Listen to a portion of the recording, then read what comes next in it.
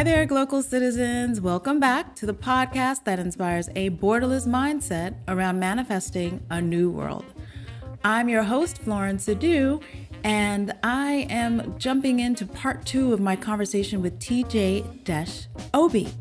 He is currently a visiting professor at Universidad ICESI, Centros de Estudios Afrodiasporos in Cali, Colombia.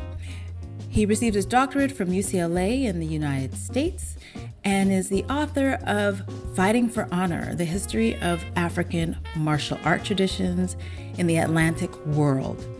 He specializes in historical ethnography of pre-colonial Africa and the African diaspora, with a focus on martial arts, physical culture, religion, sport, historical linguistics, and military history.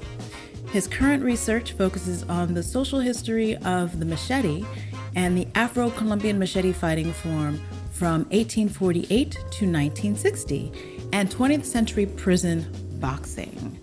Dr. Desh Obi is a permanent member of the history department at the City University of New York, Baruch College. So let's jump right back into the conversation with TJ, who is currently in Ecuador on research for his latest works.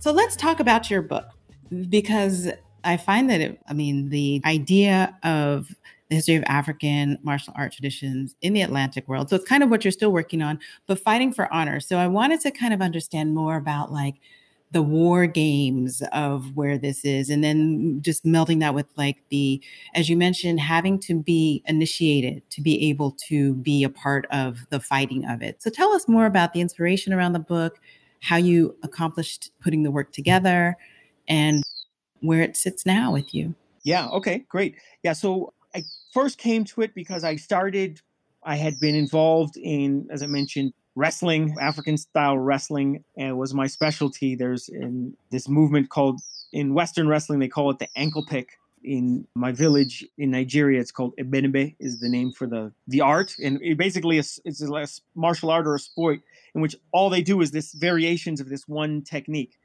So that was my bread and butter technique when I was doing, Western wrestling in high school and things like that, and in college. And so I had that experience. And then I started in high school, I started playing capoeira. And in capoeira, people mention that, there's all this talk about Africa and Angola, and say, yeah, this comes from, but people talked about Africa, but they, it was like vague, like where in Africa. So I said, let's find out. So, right. Yeah, where? Two things happened. First, I'd gotten a grant after college to go to Angola, and I was able to find this martial art. It's called Ngolo, that was the mother of capoeira. Mm-hmm. And so that just kind of set me on the path to say, wow, it's clear that this is the mother of capoeira in Brazil. In order to kind of make that case, I had to get into the history of it, because there were people in Brazil. Now, mind you, this is the thing in this. I've had to overcome a lot of hurdles, I can imagine, in this career, both on the academic side and in the side of practitioners. So on the academic side, I remember when I was in college and I said, yeah, I'm going to write my thesis about martial arts. And my professor was like, that's not really a topic for serious academic study, whatever. So that's why I switched advisors and found my two advisors who were open to this, because at that time period, no one was working even on Asian martial arts as a serious academic point of study. And that's not true. There were some. Philip Zarilli was writing about Indian wrestling and things like that. So there were some people, anthropologists. But for historians, there wasn't. So I had to overcome a lot of resistance on the academic side of people recognizing this as a legitimate topic of study. And then in terms of the Brazilian community in capoeira, capoeira has become such a nationalized symbol that there's a lot of resistance about acknowledging any African connections. And there was a major scholar who said that, well, yeah, if we do Africa, we haven't found out anything like capoeira in Africa. And if it was found, it came from Brazil. So I was like, oh, wow. Okay. So that's kind of what I was up against. So I had to deal with both of those things. So first part is that no one has found anything like capoeira in Africa. And I was like, well, you really haven't looked, have you? So I went out and I spent time in Angola, literally going village by village, talking to elders, etc., until I found a few places where it was still practiced. There was one master left living. One master left living. Luckily, even though he was older, he was super sharp. He was still an amazing fighter. And he told me about his master, his master's master, so I was able to I just consider myself blessed to have found the last living master. And so kind of sitting at his feet and talking to the other people in these communities where it was still practiced, collecting language samples and things like this, I was able to really understand locally and historically, how did the people in this area understand this martial art? Because I was looking at the history of the terms that they used to describe the art. So in Asian martial arts, you don't say, let's go play karate. We're not play kung fu, right? It's a different concept to what you're doing, right? So whereas in Angola, it's either let's kick Ngolo or let's play Ngolo. And just like we say, we play capoeira. And so anyway, so I was able to kind of document the history of how this art was practiced, how locals understood the practice. And then I was able to find some documentation of it in the written archives of, the martial tradition of these people. And the amazing thing was that this was where I found it was a place in Africa in which Europeans were not allowed until late in the 19th century. So not only did they not allow Europeans in, they didn't even want the translation of the Portuguese was something like blacks with shoes, right? So if you could be African, but if you're dressed like one of those Europeans, you're not welcome here, right? So this place had a very closed thing. They didn't want Europeans because with Europeans came the slave trade, etc. And this was a cattle farming region. And so they kind of dominated their own caravan routes to the coast and focused on cattle and ivory and other things. And they tried to protect their heartland from encroachment of enslavers. So in the end, I was able to kind of find the history of this art and then also prove that it didn't come from Brazil because no one who was dressed like a Brazilian was getting near this place before the late 19th century. And then trying to come up with understand the history and practice of wrestling in West Africa was another big challenge. And that's basically how the book started to come together. In Africa, I did research in Cape Verde, where I have family as well, Senegal, briefly in Cameroon, Angola, Namibia, Botswana, Congo, both sides of Congo. It was Zaire when I was there, just to let you know how long ago that was. Both Democratic Republic of Congo and Zaire. And then I was as far over as Zambia, Mozambique. So I traveled a lot trying to cover all my bases to make sure I wasn't missing somewhere.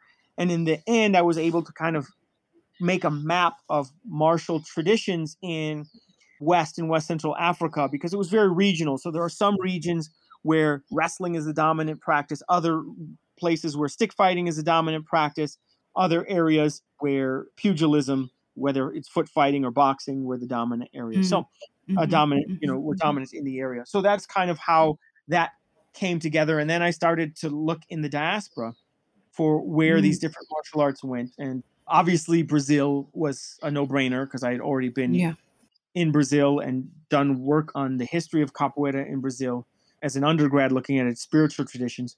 But then also in the Caribbean, I ended up focusing on the Francophone Caribbean, Martinique, Guadeloupe, Haiti, etc., and a lot of the Lesser Antilles, where even though people speak English now, people's parents and grandparents' generation, they spoke French patois. So all of that Lesser Antilles. And then the United States, where before my book, you'd be hard-pressed to find anybody in America who knew that there were African-American martial arts from the time of slavery.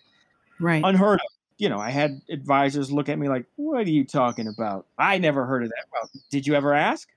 And that's the thing. If you don't ask the question, you don't get the answer. Sure. And so I was the first person to go into these areas and ask the questions and get the answer. And so this African-American martial art called knocking and kicking, very fascinating. Called knocking and kicking. Knocking and kicking. Yeah, that's the name of it. Yeah. So, and it is I want to call it a hybrid art. So we have the kicking side, like you have in capoeira, with these same kind of kicks that we see from the Angolo. Now, the kicks from the Angolo are very distinct, and you don't see them in many martial arts in the world, because one of the characteristic elements are these kicks where you put your hands on the ground to kick. And you either kick from cartwheels, you kick from handstands, you put your, I mean, if you've seen, I'm sure, capoeira, so you've seen these kind of, no one looks at capoeira and says, oh yeah, well, that definitely looks like karate or something. You know, they're so different.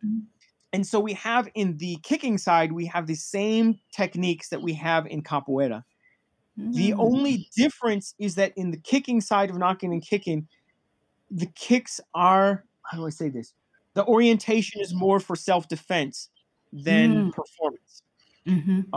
So like my master would practice kicking trees. It's not so, you know, in capoeira, the educational thing is you're kicking in the air. Even in games, you don't usually make contact with the other person. Yeah.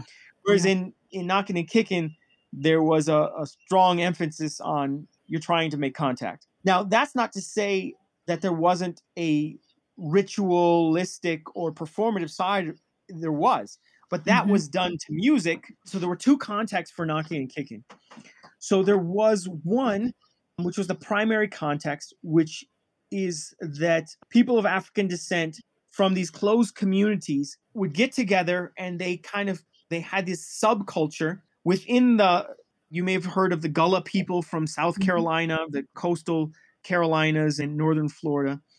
But within the Gullah community, there was a sub-community that kept, you know, basically they consider themselves keeping to the old ways, if you will. Sure. And in this subgroup, they continued to practice the martial art in its fullest context as a martial art. But these were enclosed meetings, right? So kind of like with the Grima things, behind closed doors, no one could see. But then openly, there was a religious practice that was called the ring shout. And the ring shout was a religious practice in which people would dance counterclockwise until someone would catch the spirit, and then they would often go into the center and kind of dance. And in some areas in the Carolinas, drums were continued. So people kind of talk that, you know, oh, drums were illegal, you know, under slavery in America. And it's like, yeah, you know, these are sweeping generalizations. But if you look at the documentary evidence from this region, at least, there were still drums. But the primary thing that came to be done, the percussion was done with a stick. And they would just beat polyrhythms of the stick on the floor to create the equivalent of drum beat, and the community would dance in a circle. And this became the key marker of Christianity among Blacks in the Low Country, in the Carolina region. And so for these early African Americans during the time of slavery, you weren't considered fully Christian until you had caught the spirit in the ring shout. Oh, and so this was the practice. So if you've ever heard of the religious denomination African Methodist Episcopal, AME, so these kind and related branches of Christianity, for these practices, you know, for these denominations that come out of this area, the most important understanding was after this religious service, so you'd have church service in the church, just kind of more common church service, but then afterwards, out back, they would have the ring shout. And you weren't fully considered initiated until you had caught the spirit in the ring shout afterwards. Anyway, this is a long wind up to where practitioners of this martial art, when they caught the spirit, would do these solo performances in the middle of the ring shout, which uninitiated people didn't recognize was a martial art because they didn't know the martial art because they weren't part of this kind of smaller closed community. But they would openly demonstrate it to this polyrhythmic music during this religious ceremony called the ring shout. Interesting. Yeah, so there was kind of both the more martial and then the more performative side of this martial art. And these martial arts and the honor part of it, I think, is really important because I think that, again, we kind of have blanket, kind of gone with the wind conceptualization of slavery in America and how slavery functioned. But in reality, when you get down to the primary sources and what was actually going on, it was really there was a lot more room for negotiation, and enslaved people who knew this martial art could leverage it against their masters or against the overseers and get special privileges for themselves. So they could, I mean, there's a lot of ways that it functioned to help. And what I'm saying about knocking and kicking was also true about capoeira, was also true about the martial arts in the Caribbean, is that there were a lot of people who knew this martial art and they couldn't be whipped because the master couldn't physically dominate them to whip them because they knew this martial art. Right, right. In turn, some masters used these martial artists who were technically their bondsmen to serve as gladiators and give them a chance to gain their freedom through these various types of battles. And like early MMA kind of matches. I was thinking this sounds like MMA is coming up here somewhere. Exactly. Yeah. So these were kind of catch-all things because some people might be good at one type of fighting. There were multiple. Knocking and kicking was one of a number of martial arts in the Carolinas. The other was wrestling. So people who knew this martial arts could use them to fight off the slave master, to resist the overseer. And at first people would say, nah, that's not possible. But again, it's there in the historical record, in the slave narratives, in the court cases. Like, you can't deny that this happened. Right. Even if it doesn't jive with your version of a totalitarian slave society, then change your version, your vision of how you see this, because there were Africans and people of African descent that were able to leverage these martial arts to get places of honor and respect from their masters. There were also masters who would raise these people up to be overseers because they knew that everyone else in the community respected them.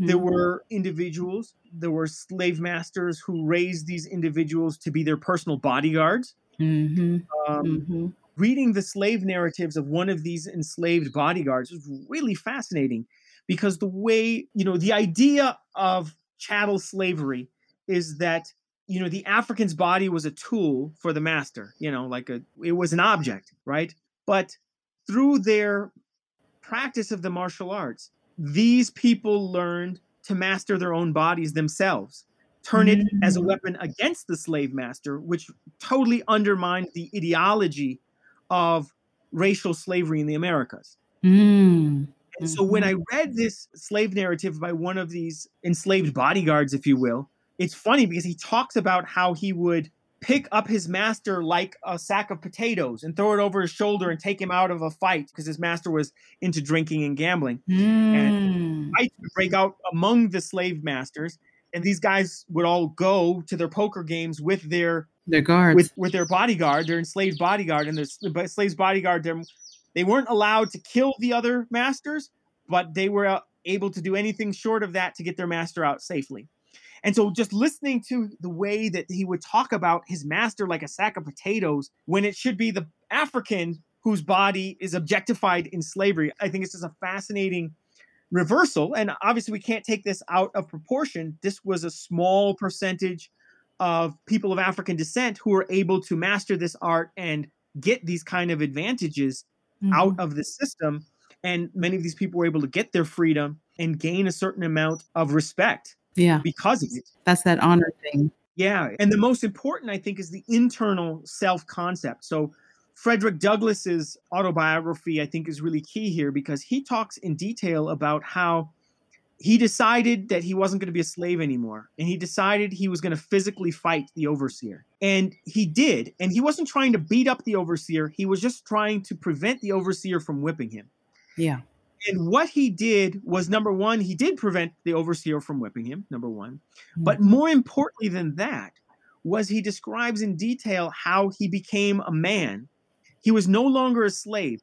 He wasn't a slave when he escaped and got to the north. In his own words, at that moment that he was able to take control over his own body and fight off the overseer, and the overseer could no longer whip him, he said, from that point on, I was already a free man.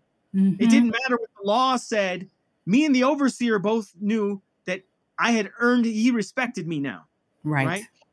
So that internal self-identification as someone who is a master of your own life is, I mean, I don't think you can underestimate the importance of that, especially in the context of racial slavery.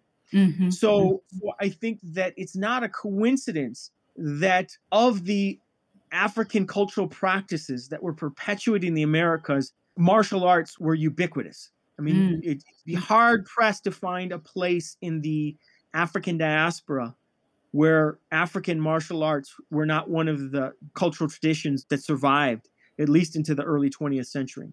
And that's not only in the Atlantic diaspora, even in the Indian Ocean diaspora. So there were also Africans who were taken from Eastern Africa, taken to places like Madagascar, India, Reunion Islands, Seychelles, it says all that.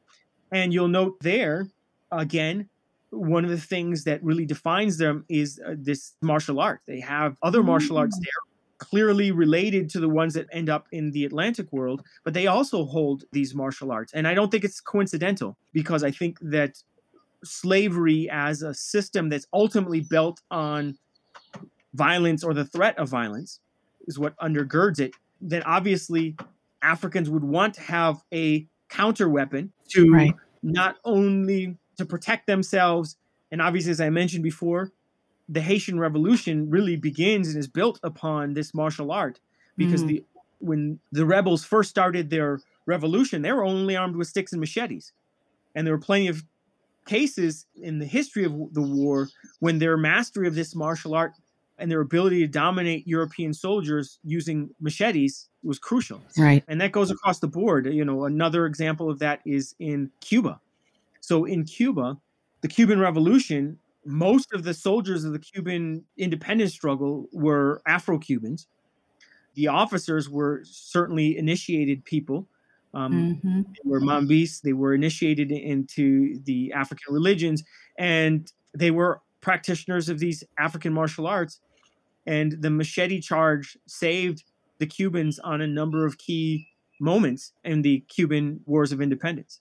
So the martial arts covered the internal, the personal, you know, I just can't be whipped. And so I have like my degree of liberty under slavery. You had many people who became free because of their mastery of this martial art.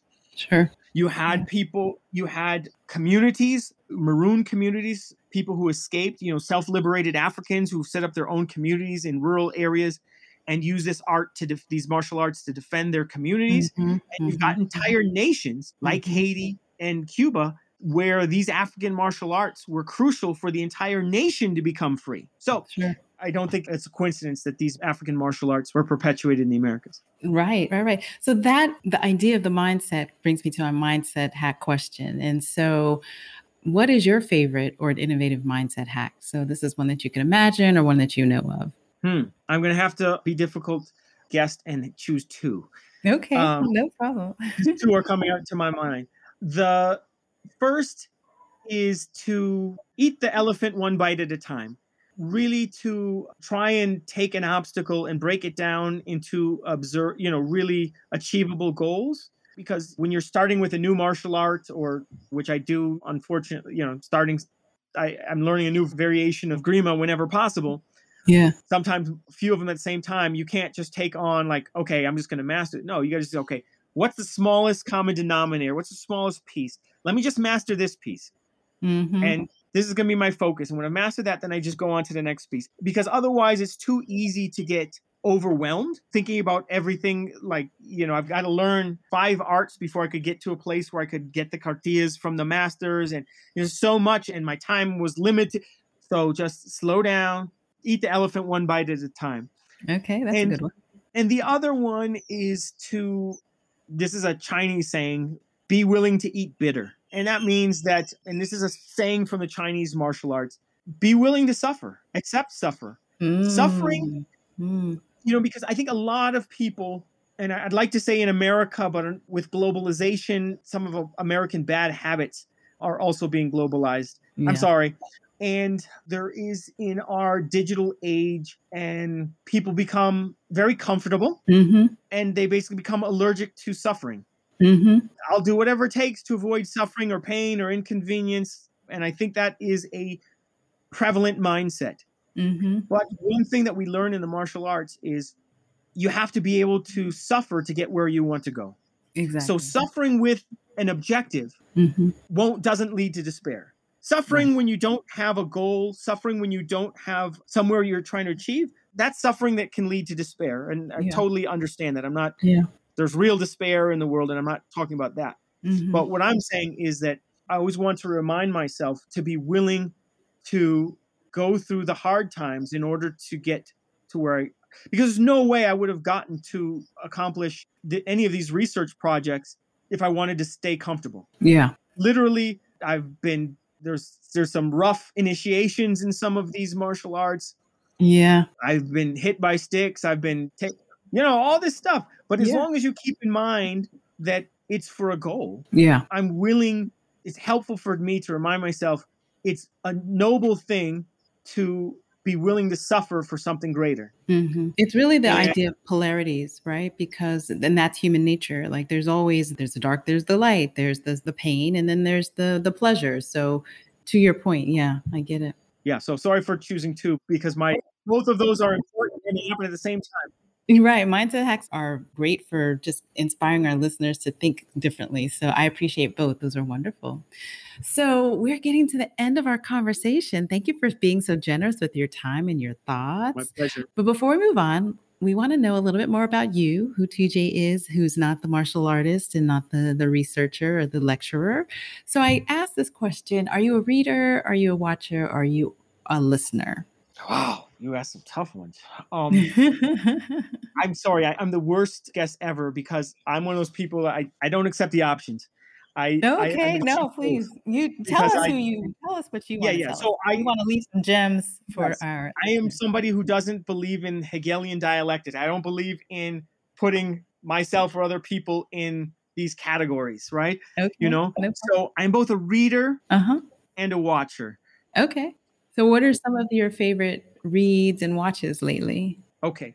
All right. So first of all, when I say I'm a watcher, it's actually not, I don't watch Netflix, et cetera, et cetera.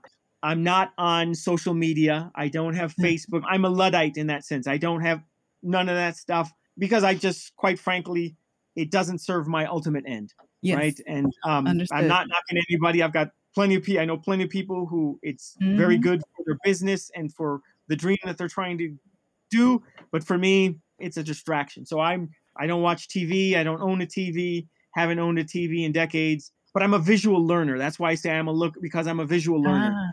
Okay. That's really what I do when I'm studying a martial art. The way my mind works, I like to watch people doing things and then imitate and transfer something of these elders into my own body, which is a little bit younger than theirs, and just trying to translate. So that's what I do, a lot of that, especially when I'm in Colombia. I'm a nerd. So as I mentioned before, I grew up in the library. I love to read. Let's see what I'm reading now. Well, the book I'm reading now is an old book that I read first when I was in undergrad. It is called The Way of the Pilgrim. Okay. It is the spiritual journey of a Russian peasant who he has physical handicap, so he can't work, and he becomes a wandering beggar. But he comes across, he goes on a quest to learn how to pray continuously. And he travels around Russia, and eventually he finds a monk who teaches him the way of what's called the Jesus prayer, which is kind of like this short prayer that is prayed over and over. And it becomes linked first with the breath, and then it ultimately can become linked with your heartbeat. So that the prayer, after years and years, the prayer, in a sense, praise itself. Because the physical. Yeah. And so it's my favorite book. It's the book that I've reread most times in my life. I love the spiritual tradition of it. I love just, it's always a reminder because he lives a very simple beggar's lifestyle, wandering. And again, as I mentioned, I think you see the themes of wandering. And so it's a reminder. Again, it's a good reminder to what's important because we're so, again, in this modern digital age, we're so comfortable, and media tells us to be somebody, you've got to buy this, get this product, and they're always pushing things, and then we end up with too much stuff, and we become slaves to things. And so this book reminds me constantly of, hey, we're pilgrims in this life. We're not taking any of this stuff with us. So don't get attached. Don't get too much baggage. And I just love the spiritual beauty of it. It's one of those books that takes me to that mountaintop. You know, when you have those experiences in your life when you can see your life clearly and you're like, oh, I just see it all clearly, like that mountaintop, and you can look down. This book always brings that back. What's important in my life? How I see my life in the proper perspective. Yeah. And one of the things that's really fascinating about this book, and then if I finally finish this book on the history of Afro-Colombian martial arts, I may write another book on this spiritual practice. Because one thing that almost nobody knows, again, I'm into this weird knowledge, is that spiritual tradition is African. Ah, yes. Yes. This practice of prayer comes out of the deserts of Egypt. Yeah. And people don't know that because in America, they think of it as a Greek thing because it's usually the Orthodox, the Greek Orthodox and the Russian Orthodox that are the bearers of this tradition to most Western Christians, let's just say. And nobody talks about the fact that this is African. Our first documentation of this prayer and its practice and the whole spirituality of it comes out of Africa. But, you know, again, with the colonial mindset, people are we have this thought of Christianity as European, subconsciously, you know, because we're thinking about, well, you know, how Christianity came during the time of the Atlantic world. But actually, Africans were Christians long before Europeans. And this practice is very ancient. This goes back to 3rd, 4th century Africa. But nobody talks about it as an African practice. And maybe I'll at least write a paper about it if I don't have enough to write a book. But I think we'll keep our eyes open for that one. We love all the nuggets of knowledge that you've shared with us. Yeah, and I apologize if I went off on nerdy.